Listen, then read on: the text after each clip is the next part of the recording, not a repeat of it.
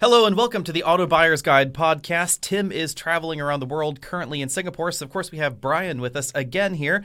Welcome to 2023, Brian. How cold is it in Detroit right now?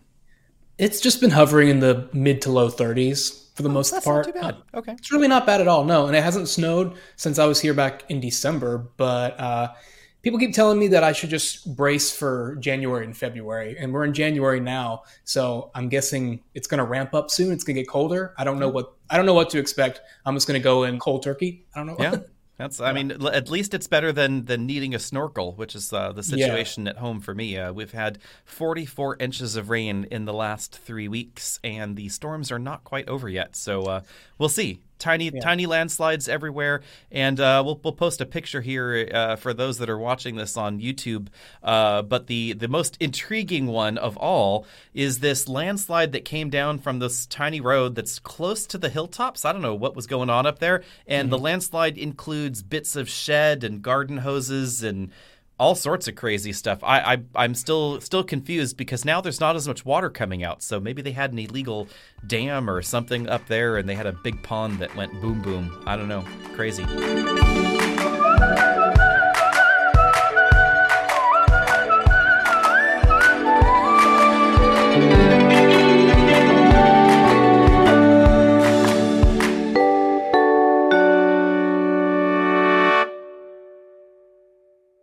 Anyway, that leads us along to the next most intriguing topic here, which was some of the feedback from our infrastructure video on the EV Buyer's Guide channel.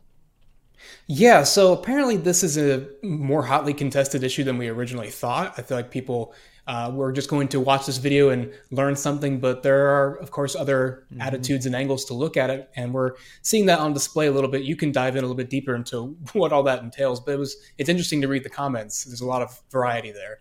Yeah, and I'm just going to go ahead and toss some of my compadres in the auto industry under the bus here because the thing that I find most interesting in this industry that we are both in here is the relative inability of a surprisingly large number of people that review cars regularly that don't for some reason think about who's buying the car.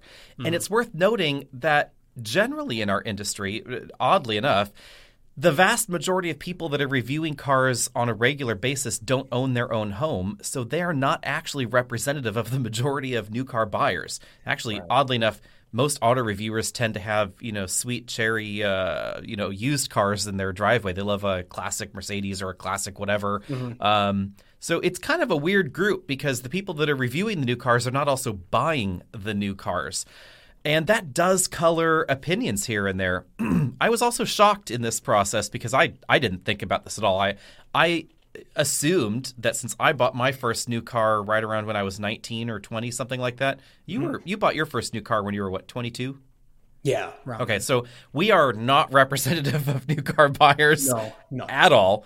According to a study done by Hedges & Company, and I should preface this by saying there's not a lot of good data out there other than some of these studies here. The average new car buyer is a male in their 50s with high household income and single-family home owning. 93% of new cars apparently are bought by single-family home owners. Now, that surprised me a little bit because I would have thought there would have been more of a mix, but the fact that it leans that way so heavily, I guess that kind of says something. And this is kind of the origin of my thought process on why infrastructure doesn't matter at this moment for new cars. And a lot of qualifiers there. I'm guilty of saying, used car reliability and whatever, it doesn't matter to our industry because you and I are in the business of reviewing new cars. Whoever buys the car next, it's easy to say they don't matter. They do matter. They just don't matter in the line of how does a manufacturer design a new vehicle? And frankly, they're designing that new vehicle for the new car shopper, which is this incredibly interesting demographic. 48% of sedans, 57% of SUVs, 50% of trucks are purchased by people 55 years old and older. And I feel like you also have to consider the monthly payments people are putting themselves through. Those are really high right now. I mean, there's been some viral videos about this, highlighting the $1,000+ monthly payments people are doing for cars because they want this car so badly they're willing to literally drain their wallet each month. Or maybe, I don't know, I just like there's more of that going on than I feel like than ever before, you know? Yeah, there's a ton of that. And in the new car market, this makes sense because not only is this demographic older and homeowning, they're relatively well off. Supposedly, the average household income in the United States is somewhere around $65,000, $68,000 this last year.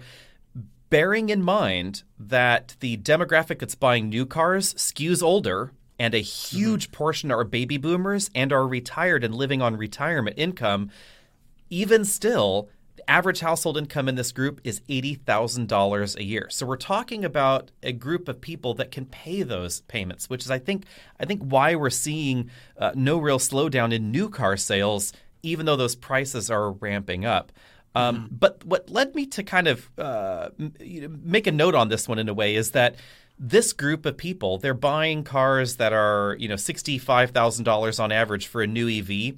They can afford the infrastructure at home. They can afford to put in the charging structure at home. And that was part of my comment on the infrastructure, public infrastructure not being a problem. The vast majority of EV buyers, they're charging at home, they're charging at work, whatever. They can afford it. This is not a problem. But I do see that there is an absolutely valid concern for what happens next. I mean, you're renting right now in Detroit. So, if you were going to replace the car that you bought new with a new EV or a used EV, this is kind of a double problem in a way for that next phase in life for all new cars in the United States. They're going to get purchased by someone perhaps that owns their home, but perhaps doesn't. They're going to be several years older, so the battery is not going to last as long. So you have this compounding effect of that EV battery. Maybe it did 250 miles when it's new. Now it's 3 years old. Maybe it does 200 miles on the battery. That person may be DC fast charging on a regular basis because they don't have that charging infrastructure at home. And that's going to make that battery wear even faster. So, maybe 3 years later, it can only do 180, 150 miles on a charge, something like that. And now it's 6 or 7 years old. What does that look like? I think that's a valid concern. But then simultaneously for the new car shopper, it still doesn't matter. Right. And I feel like the average person isn't looking far ahead. But the way I see it is, if compare people right now who are picking up used 6, 7+ year old Nissan Leafs, which have 50 sometimes miles of range, very low numbers. They're picking it up because they know they don't need more than that, and they just want to scoot around town with it, and it's inexpensive. And so I feel like that parallels with what we're going to see 10 years from now. You're going to see Ioniq 5s and EV6s and things like that with 250 to 300 miles of range, a little bit less, maybe being affordable and, affordable to people my age, people who don't have too much money coming in, definitely lower than the average car buyer right now. They could afford those EVs because they're behind the times, but at this point, they're so good right now. I think even 10 years from now, we'll still be like, that's a usable EV at $15,000 used. That's kind of how I think it's going to go, but who knows? Yeah, I'm intrigued. I'm concerned on a, maybe on just a societal level. I think it is a valid worry. I'm not to be too, Fox Newsy here. Sorry for anybody that listens to Fox News. You probably aren't watching me anyway. But I am concerned about someone that is on the lower end of the income spectrum that maybe does need a 200 or 300 mile range vehicle.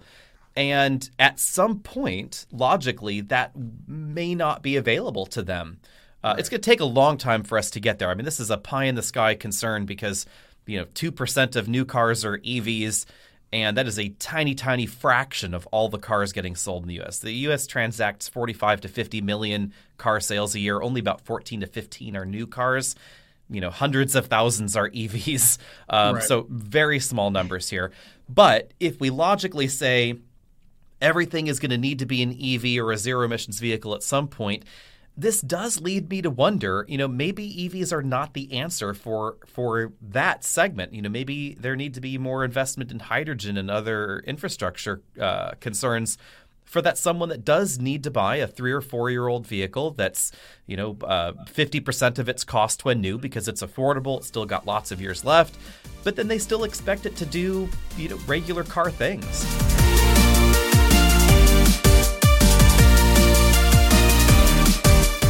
Speaking of pricey, we have the Defender 110 V8 this week with us. Ooh. $110,000 as equipped. It is definitely pricey. Now, have you had a chance to sit in the 130 yet? Have you seen one of those in person? I have, but I haven't spent enough time in them. I hear a lot of people are getting disappointed with the third row. Sure. But the off-road mission of it does definitely leave a third row compromised. I mean, it's better than the Outlander, so set expectations appropriately. True. Huh, okay. Well, that should be a fun one. I've seen a lot of reviews of the 2-door 90 V8. I actually haven't seen anybody review the 4-door, so have fun with that one. Yeah, the 4-door, I quite like it. I have to admit that when the Defender first came out, I was a little sad. I thought, well, this is terrible. They've destroyed the Defender. It's no longer that rough and tumble sort of British Wrangler, which is kind of a trade in positions in a way for these brands, since Grand Cherokee's always been sort of the American Land Rover, Range Rover, and now we have the backwards thing here. But I think that I'm okay with the Defender now, because in real world, Land Rover could never have made an affordable Wrangler Bronco kind of competitor and built it in the UK. It just wouldn't have worked financially for them. So instead, trying to make this a maybe more rational G-Wagon, a more affordable G-Wagon kind of a thing, just a more rough and tumble version of the rest of the Landy lineup, it does make sense in that respect. The V8 engine sounds lovely. The fuel economy is actually a little better than I thought it would be. We've been averaging about 18 miles per gallon. And, it's very, very sure-footed. It has a very good, confident feel to it. It's been handy, with the weather that we've been having. And the infotainment, they improved it for was it last model year, I think? They've updated some things. Is it better to use now? It is definitely better now. The display is going to offend some people. Like the rest of the lineup, it has that sort of tacked-on tablet view on the dashboard. Yeah. I'm actually fine with that because it gives you a lot of usable storage behind it. And that's probably the nicest thing about the Defender is that there's storage bins and cubbies and pockets and things everywhere. You can lots of places to jam your smartphone, your mail as you're picking up at the mailbox, etc. Yeah. It's a very easy to live with vehicle. It's a luxury U-Haul that goes off-road. Yeah, I mean, kind of. It's sort of always been its mission, I guess. My only complaint, I guess, would be the practicality of the swing to the side rear door. Some people love that. Some people might not. Yeah. It does allow them to put the spare tire on the back, which saves on ground clearance and makes the cargo area a little bit bigger. But if you live on a hillside or you do a lot of parallel parking, then that's a little tricky. Yeah, my mom had a 2011 Toyota RAV4, and it had the tire on the back and the side opening door. And I remember she wasn't a fan of that after too long. Especially in the grocery store. If she was backed up against somebody and you were, of course, trying to get groceries in, which, of course, don't back into a grocery store parking spot. But she did and couldn't get it open from the car behind it. Yeah. The car and how many times did she parallel park and then open the door and then, like, jam it into someone's hood? I don't think there was much of that. Oh, okay. Yeah. So, that's always been my worry is, like, you're on a hill, you're parallel parking, and then does it stop when you want it to stop? Yeah, I would assume the Defender has like a damped door, so it does. It does, yeah. Because the RAV4 did not. If you were on an incline, it would just boom jam right into you because this tire, the whole wheel's back there, so you got all that weight. Especially when we're talking about like something like this that has wide tires and big wheels on it, etc. It's definitely it definitely requires some tug to move that, and they're not powered like a hatch would be. So positives and negatives there. Yeah.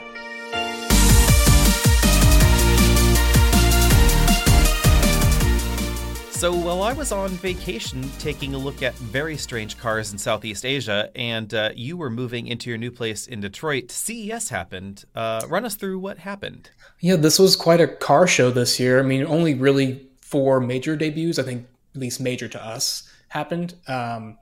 The first one is a pretty heavy concept. It's the BMW i Vision D. When I first read it, I thought it was Vision ID, and I was like, ooh, Volkswagen, they're coming after your name there. But it turns out it's i Vision D.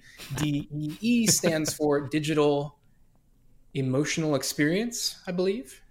Sounds for we were really hunting for an acronym.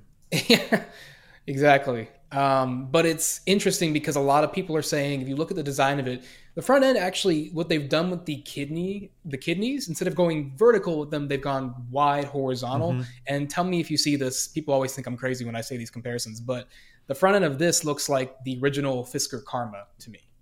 Just the way the grill is. I could see a little bit. Yeah, Yeah. I could see a little bit. It's just the shape of the grill. It looks good. I'm just curious what we're actually supposed to be seeing concept-wise, because it's so Right. concept car. It is. What is going to translate to BMWs that anybody can buy? Well, people were saying that this, or somebody hinted at, or they maybe just came to the conclusion based on the presentation. They were like, oh, I think this might be the 3 Series replacement. And I could see that, but I don't feel like they'll replace the 3 Series outright. I think they will do what they're doing with the other stuff, have like the 3 Series and the i3 somehow. Because I don't They're think they can thinking replace this it. the sort of the exterior shape is going to morph into a 3 Series shape, because that interior does not look production intent. No, by but I think the anything. shape could lend itself to a 3 Series size because if you consider the EV platform, they could make it on the outside look like this, which looks actually smaller than the current 3 Series, like you said, but the interior will have the same amount of room because of the packaging. I feel like Yeah. they could pull that off. And this looks cool because it's retro but modern, kind of, Hyundai Ioniq 5 style. Like it's just got some really cool, funky elements to it.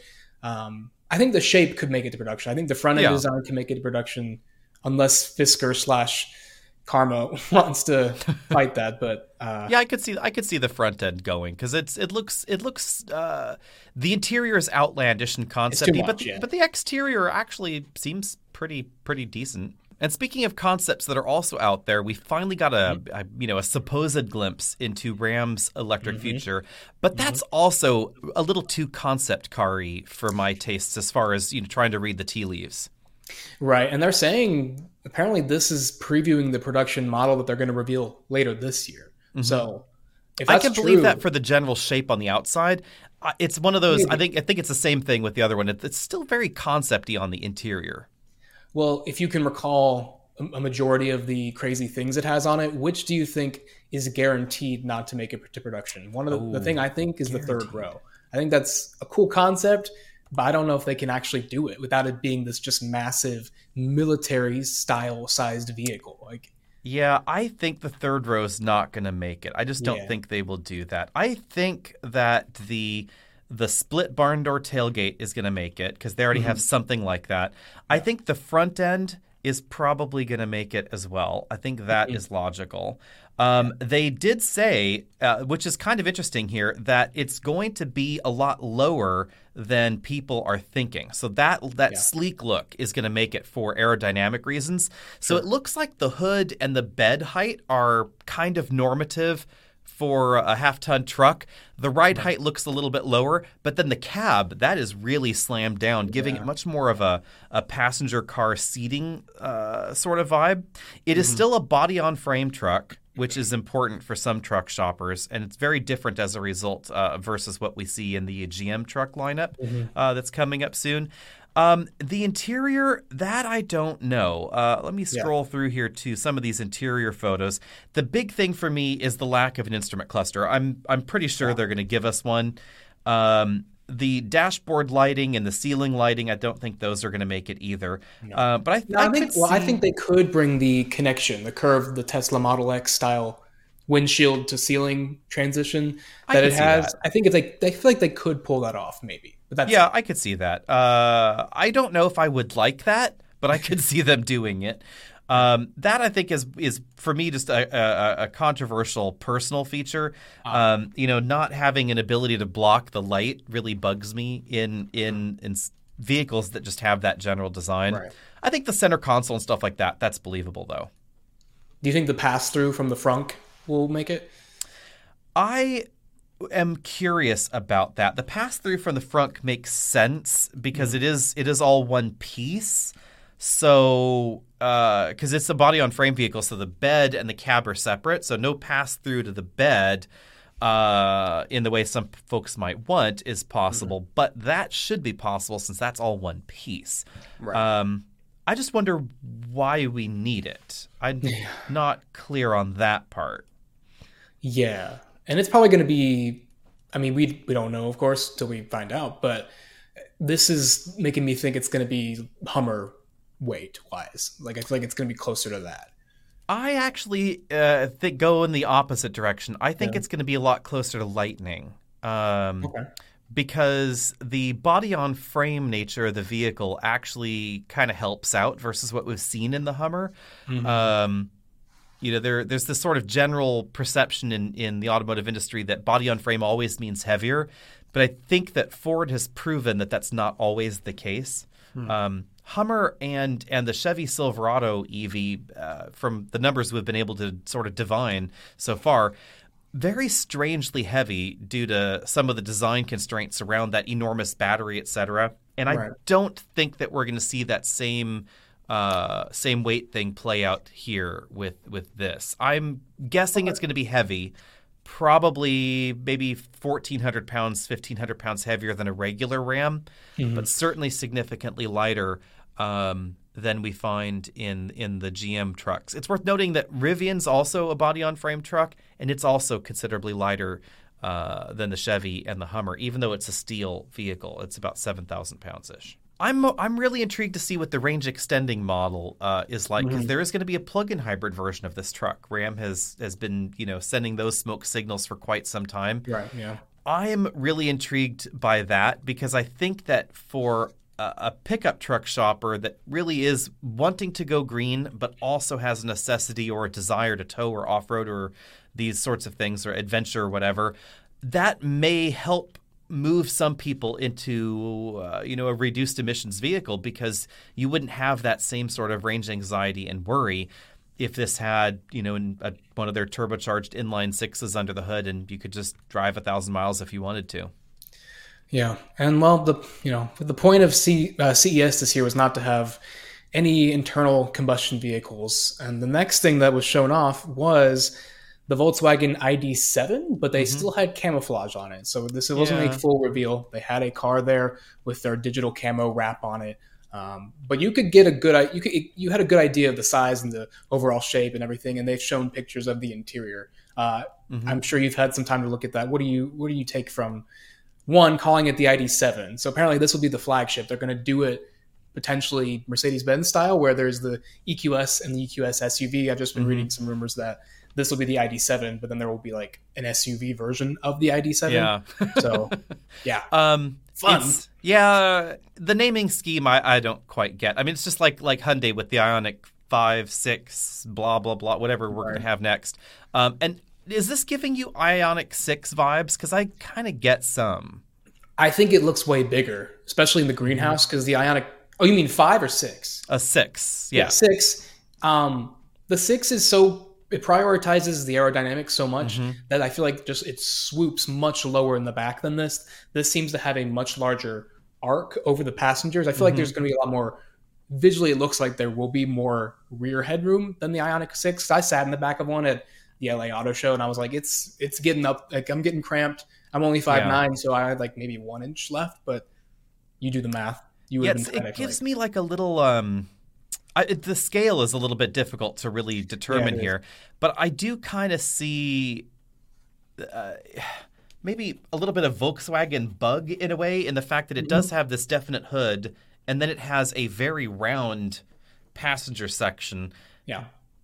But it also has like that little wing at the back. That's a little Ioniq 6y. I'm interested to see how this sells, because sedan sales aren't on fire in America at all. No. And now we're going to get 2 electric sedans. So how do those fit in, and why would someone want one versus the more practical ID whatever? I don't know. Yeah. And then finally, I guess the last major thing, what was widely reported as the Sony car was actually the Sony Honda car, as we all know, actually. They brought the first prototype vehicle they've been working on together, and then they gave us a brand name, no model name. So this car is just the Afeela for now, but they're going to apparently give it a name later on. Yeah. And they've got plenty of time, because they said it won't be on sale or it won't be delivered here until early 2026. So yep. very Yep. far off, very early prototype. A lot of things will not make it to production, but it's such a simple design that I feel like not much has to change. So Yeah, I agree. It looks very production intent, to be honest, as far yeah, as concept cars go. The only thing that they would really need to change is the digital side view mirrors. That would be about right, it. right. And this is of course going to be built on the Honda platform, not the Honda GM thingy with the Right. Ultium battery. So lots of strange decisions there going on at Yeah. Honda in a way. I'm just not sure I'm a feeling the name. Yeah. It's it's not the worst name I've ever heard, but I'm not sure what Afila is supposed to be. Yeah, did they at all? I didn't watch the presentation. Did they explain it? Did I'm anybody get sure that? they did, but I tuned that part out. It just doesn't make. Yeah, it's like that's what we decided. We're going with that. Just going with a feeling it up. So I feel there can be so many. It's going to be in so many songs. It's going to become part of so many songs. part of me really hopes that they do call it an Afila because, why not? It'll be a little, it's unsure as to how this Sony Honda partnership is going to play out for those that are just hearing about this for the first time. Sony and Honda are teaming up to do a car. Sony's doing the electronics part. Clearly Honda's doing the car part. So lots of screens on the inside, Sony interface. And supposedly they should be able to be serviced at a Honda dealer, but Honda dealers are a little upset that they appear to be not in the sales side of the car yet, although no sure thing has been set as far as how they will be sold. So that's still up in the air. It looks like some Honda dealers may be readying lawsuits, however, to try and make sure that they could sell Afilas. Well, I guess I'd be upset, but it's a whole new brand. So I feel like they don't. Yeah. I mean, if they need to rely on Honda like Genesis is relying on Hyundai dealerships, I guess for the time being, that'll be all right. But after a while, that brand name deserves its own separate experience, I feel like. Yeah, it's that question of, if it gets branded as a Sony Honda, then why not take it to the Honda place? It's not like you could take it to the Sony store. No. Are there Sony stores? There used to be. I don't know if there are anymore. Yeah, I went to the one in New York City. It was cool. Oh, okay. You can go get your Vio fixed. Well, that was 2007. So yeah, get your Vio repaired and your Afila installed, and yep. Interesting that the companies involved here are companies that are both right now, I think, in a way, struggling for a direction. And I hate to say this about Honda because I've loved lots of Hondas for a while, but some of the Honda models do come across as struggling for direction right now. And Sony is a brand that definitely has been struggling, for direction themselves. This is not the era of Walkman or Discman anymore. The whole Vio thing didn't exactly set the world on fire. Yeah. I would say Sony is the remaining things Sony is appreciated for now, things that are left. PlayStation. I would say the TVs are pretty well respected. But who buys a Sony TV anymore? That's true. They're not. I love my really Sony. Expensive. I was a dedicated Sony fanboy. I had the Sony CD players and the Walkmans and the Discmans. I had a mini disc player, for heaven's sake. Like who on their right mind would buy a disc, a Discman, a mini disc player recorder? I had a recorder too with a little keyboard that you could type in there. It was so cool. And I had the Sony flat CRT TVs because those were bitchin', man. But now you can get a flat screen TV with Roku built in for like $100. So who cares? Yeah. In my mind, somehow that makes Sony a company that enables technology, but not necessarily a technology company. I mean, there's obviously tech involved in a camera or a camcorder. Again, we use them here to record, the things that you're watching. Right. But yeah, the one thing I hate about my Sony camera is the user interface. Yeah. And the one thing I hated about lots of Sony products I had before was the user interface, and that's what they're supposed to be tasked with doing in the Sony Honda. Well, they're having help. I think AMD is one of the people. It's true. Yeah, AMD's got the processing, I think. And then, what was it called? But let's be honest. I mean, they should be having Google or Apple help them with the user interface. Because if you think software user interface pleasing things, it's the people that make, these things. That's who's got the interface down. Do you think the Apple Car is actually happening? No. No? I think that's a pet project to pour billions of dollars into because Apple's swimming in cash and they have no idea what to do with it. But they certainly don't want to return it to shareholders. That's a conversation for a future episode. Absolutely.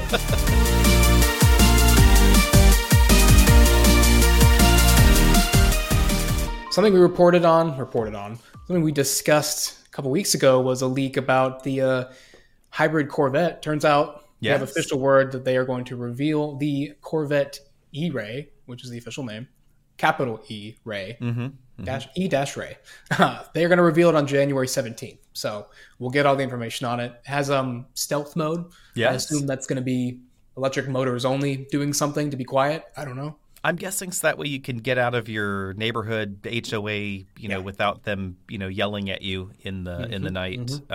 So that's intriguing. I mean, it makes sense that Corvette needs to go hybrid or plug-in hybrid as technology moves on and green things move on. Speaking of plug-in hybrids, we should reveal the results of our plug-in hybrid survey, which I was not happy with. Let's just be upfront. Mitsubishi Outlander actually ended up winning. 951 votes. There were a total of 2,900 votes cast. We tried to move everybody over to Survey Planet so we could get things from all outlets together. And that resulted in fewer responses than we had separately on surveys, but it made the smushing of data easier here. Runner-up was Kia Sportage. Runner-up from there was Kia Niro. And I would say it's interesting, and I think we're going to do a runoff vote for two big reasons here. The first one is Hyundai and Kia have 4 vehicles that use the same plug-in hybrid system. I mean, they're very similar. So it's Sportage, Sorento, Santa Fe, and Tucson, all the same plug-in hybrid system. They all got very even numbers of votes, other than Sportage. Sportage got the highest in that group. So I'm curious as to how many people were maybe splitting their votes because they weren't sure which of these they wanted to do. And how many votes were maybe, I hate to say it, a bit of morbid curiosity about Mitsubishi. Sure. If I had voted, which I didn't want to skew anything. You didn't vote? I didn't vote. I'm sorry. That's what's, you young people, you just don't vote anymore.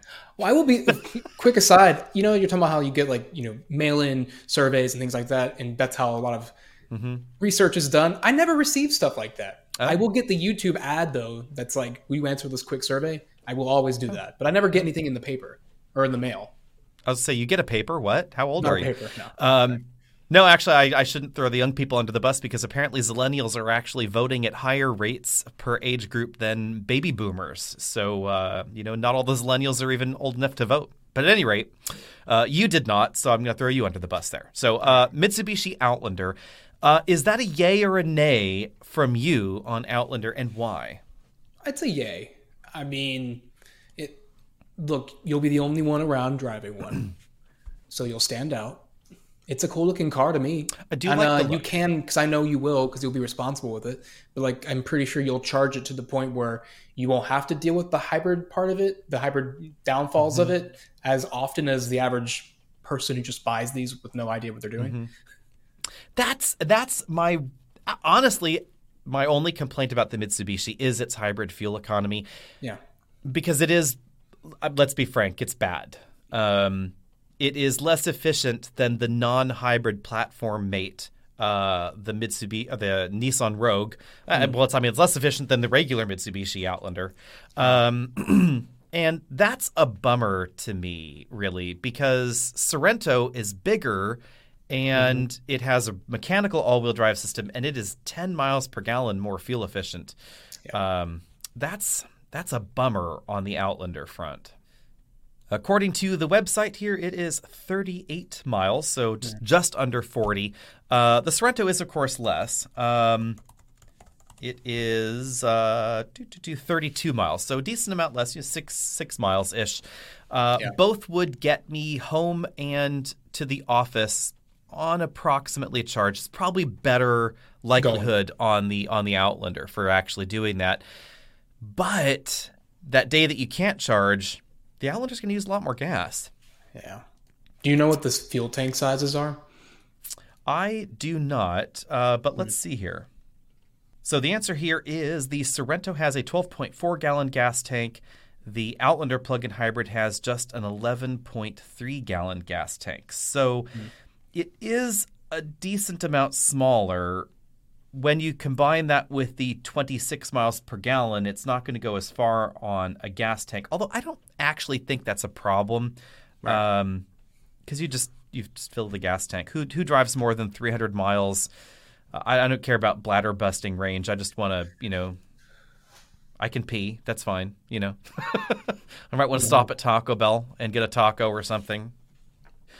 So let us know down there in the comment section. And, of course, be sure and stay tuned because there will be additional voting coming up soon. I think we're going to make it a 3-way final vote here because the split on Nero surprised me. Nero beat out Escape. It beat out Sorento, Santa Fe, and Tucson. For the number 3 spot. So I think we're going to narrow it down to the top 3 different drivetrains, 3 different vehicles, 3 different really sized vehicles as well. So I think it's fair. Yeah. Outlander is a small 3-row. Sportage is a large 2-row. Nero is, of course, a subcompact front-wheel drive thing. It's the outlier, but it's ultra efficient. So stay tuned for that. And out of those 3, what would be your vote if we could actually get you to vote? I just don't like the look of the Sportage. It's warmed up. I've warmed up to it a little bit because I've seen them a lot here. So I'm seeing them more, and I'm more comfortable with the front end than I was at first. But I'm not sure. It's not my favorite look. It's still not my favorite thing on the list design-wise, no. So I guess the best part about being inside the Sportage is that you can't see the outside from the inside. And it's a nice place to be on the inside for the most part. Yeah. I don't know. What was your answer to this? I can't decide. I'm torn. I am really torn as well because I do like the efficiency of the Nero. It is fantastically efficient. On my yearly commute, if I only drove the Nero plug-in hybrid, plugged it in at the office and at home, it has a tiny battery, so I'd easily be able to charge it at home because of that high efficiency. I would only use 85 gallons of gasoline to drive 16,500 miles. Yeah. So that is fantastic. In any of the others, I would definitely be using a lot more because, they're a lot less efficient on electricity, and that results in using more, obviously, more resources, period. They're also less efficient on gasoline. But any of the others really at home, I probably couldn't charge it, for maybe 4 months of the year. I just wouldn't have enough energy since I live off-grid to do that. And the Nero really shrinks that window to maybe just December and January where I couldn't charge it. You still have the EV6 too, so I feel like people want to see a different brand. Yeah, I mean that was one of the reasons that in this initial process I didn't want a Kia or Hyundai. I wanted to just wipe them off the list. Yeah. But we got a lot of feedback from people writing in saying they wanted us to try specifically a plug-in hybrid, which we've never tried before. Yeah. And that led us down this road because I don't want to spend an arm and a leg on a plug-in hybrid. There are a lot of luxury car plug-in hybrids that are fantastic that I love. The Audi Q5 is excellent. Volvo's plug-in hybrids are great. BMWs are lovely. However, they're all expensive. And when it comes to plug-in hybrids under $50,000, it's basically a Kia Hyundai party with a little bit of Ford and a little bit of Mitsubishi. I guess and a minivan. Yeah. I think I would pick the Nero. Yeah. I kind of lean towards Nero. The thing that I dislike about the Nero is that the plug-in hybrid can't get the full LCD instrument cluster. It's a partial. Right, yeah. Little bummer there. But you at can least in the it's EV. a flat surface, so it kind of fools you into thinking it is at first, and then you're like, oh, it's not. And then, and then you feel cheated. Yeah, it's like, why? Yeah. I paid good money for this. And then the other thing is no all-wheel drive and manual passenger seat. But I could live with that. I think that is a solid option because the efficiency is fantastic. Is it too early to add the Prius Prime to the list that we haven't driven it or we know much about it yet? I think it's too early in a way because the initial plan was to try and have this sealed up before the end of January. We might not hit that deadline, but we're going to be somewhat close. Yeah. Also, I am not that thrilled with some aspects of the Prius, to be honest. The interior room is really limited. The cargo area shrunk a great deal. And this particular long-term vehicle for us is probably going to be shared with the other side of the business that's on that side of the wall over there. So we might actually try and keep this one for more of a 2 to 3 year term. And that means it needs to have enough storage space to actually do the things that the materials engineering business needs to do. So, practical storage space is definitely a consideration, I think, here. Would you be getting a fully loaded Outlander if you got one? No, I think we would be getting the base Outlander. We would be getting maybe a mid-level trim Sportage or a top-of-the-line Nero plug-in to try and keep things around the same price point, $40,000 is sort of the target here. We want something that's under the average new car price in America. Nero really wins the race there because you could Nero for quite a bit less than the others. And that really is, the major advantage for something in this space that is a plug-in vehicle is you could Nero plug-in for 33.9, somewhere around there. Yeah. You could Outlander for about $40,000. The Sportage is Sorento is a little bit more expensive, but any of these vehicles you can get for less than the price of the average new electric car in America. Yeah. You aren't going to get your gasoline consumption to zero, but you're going to have a significant impact on it. The average commuter is probably going to be spending, maybe $500 a year on gasoline, something like that. You're going to be consuming under 100 gallons if you're the average commute profile in North America. So that's the logic here is proving that there are alternatives that are not cold turkey on EV. You won't have the worry about range anxiety. You won't have the worry about how much range do I have left after 5 years, etc. Right. And they're generally speaking going to be easy to live with.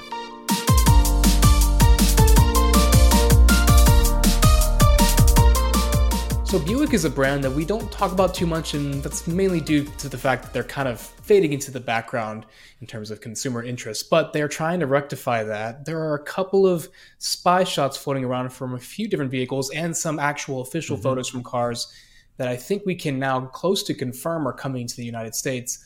The first one is the Envista. Have you had a chance to look at that one? I have seen the Envista, and I really like the look. Buick's transformation is interesting to me because in the U.S., Buick needed to still exist because the average buyer is not actually old and living in the U.S. The average Buick buyer is young and living in China, so it's a big brand there. And in order to sell on its Americanness, they couldn't cancel it in the U.S. So it's had this life support in a way from General Motors corporate in the U.S. for largely that marketing reason.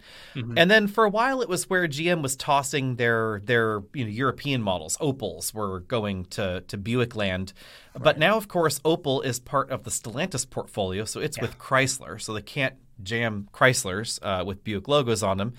So now we're getting, this interesting mix of sort of Asian Buicks coming over. So the Envista is a Chinese market model. I really like the look. I like the sleek design. It's probably going to be built either in China or in South Korea, where the current Encore is made. And it may actually even be related to the Encore. And then it looks like we're going to get an electric Buick, right? Yeah, so their whole electric lineup is going to be called Electra, which harkens back to the old model from the last century. That's a good name. It is a good name. It's perfect, honestly. And so they're going to run with that. They're going to do a whole family of cars like Ioniq. They're going to do that. So we've got the first model that's coming to the United States, apparently, is the Electra E4. So all the models will be Electra E something. Perhaps the E will change to a different letter depending on the style of vehicle or the performance. Maybe we don't know yet because it's very early. But the E5 or the E4, is also a very low to the ground, swoopy. I don't know. It's an interesting look. I don't know if it reminds me of the first generation Mercedes-Benz GLA. Yeah, let's go ahead and pop a picture up there for people that are on the YouTubes here to take a look at. It definitely is in keeping with the Envista and some of the other designs that we've seen from Buick for a while. It looks a little bit less practical than I thought. I had kind of hoped it would well, I know GM hates to be reminded of these days, but I'd kind of hoped it would be more of a badge-engineered Blazer or Equinox EV, but it actually is going to be quite a unique look, built on the same common, of course, Ultium platform as those other vehicles, but it's going to have a much swoopier, sexier style. Yeah, and so apparently this is the one we're getting, but the one we're not getting, it fits the description you're talking about, the E5. Yes. That one. It's the boxy looking one that looks like it would be similarly sized to the Equinox. So I don't know, maybe eventually we'll get that one, but that one seems perfect for our market. I don't know why that's not coming here. Yeah, I too am surprised because it seems like it would be the logical choice. I'm wondering if they think that it's too samey, or maybe they're just waiting to see how it goes. Since it is built on the Ultium platform, theoretically they could build it in the U.S. factory. Yeah, and one last note about these designs. The front end is inspired by that, I think it was the Wildcat concept that they showed last year. They've really just taken it and run with it. Do you like this look for Buick? Or for me, I'm struggling to love it. I don't love it. I don't know why. It gives me a little bit of Hyundai Kona mixed with Honda, but I don't think it's a bad mix. I think it's not as distinctive as I would have thought it would have been, but it also is not offensive in any way. So I think it's going to blend in fairly well. Yeah, and it has one little styling element, the way they do the C-pillar or the D-pillar with that black hash line that comes out from the window surround.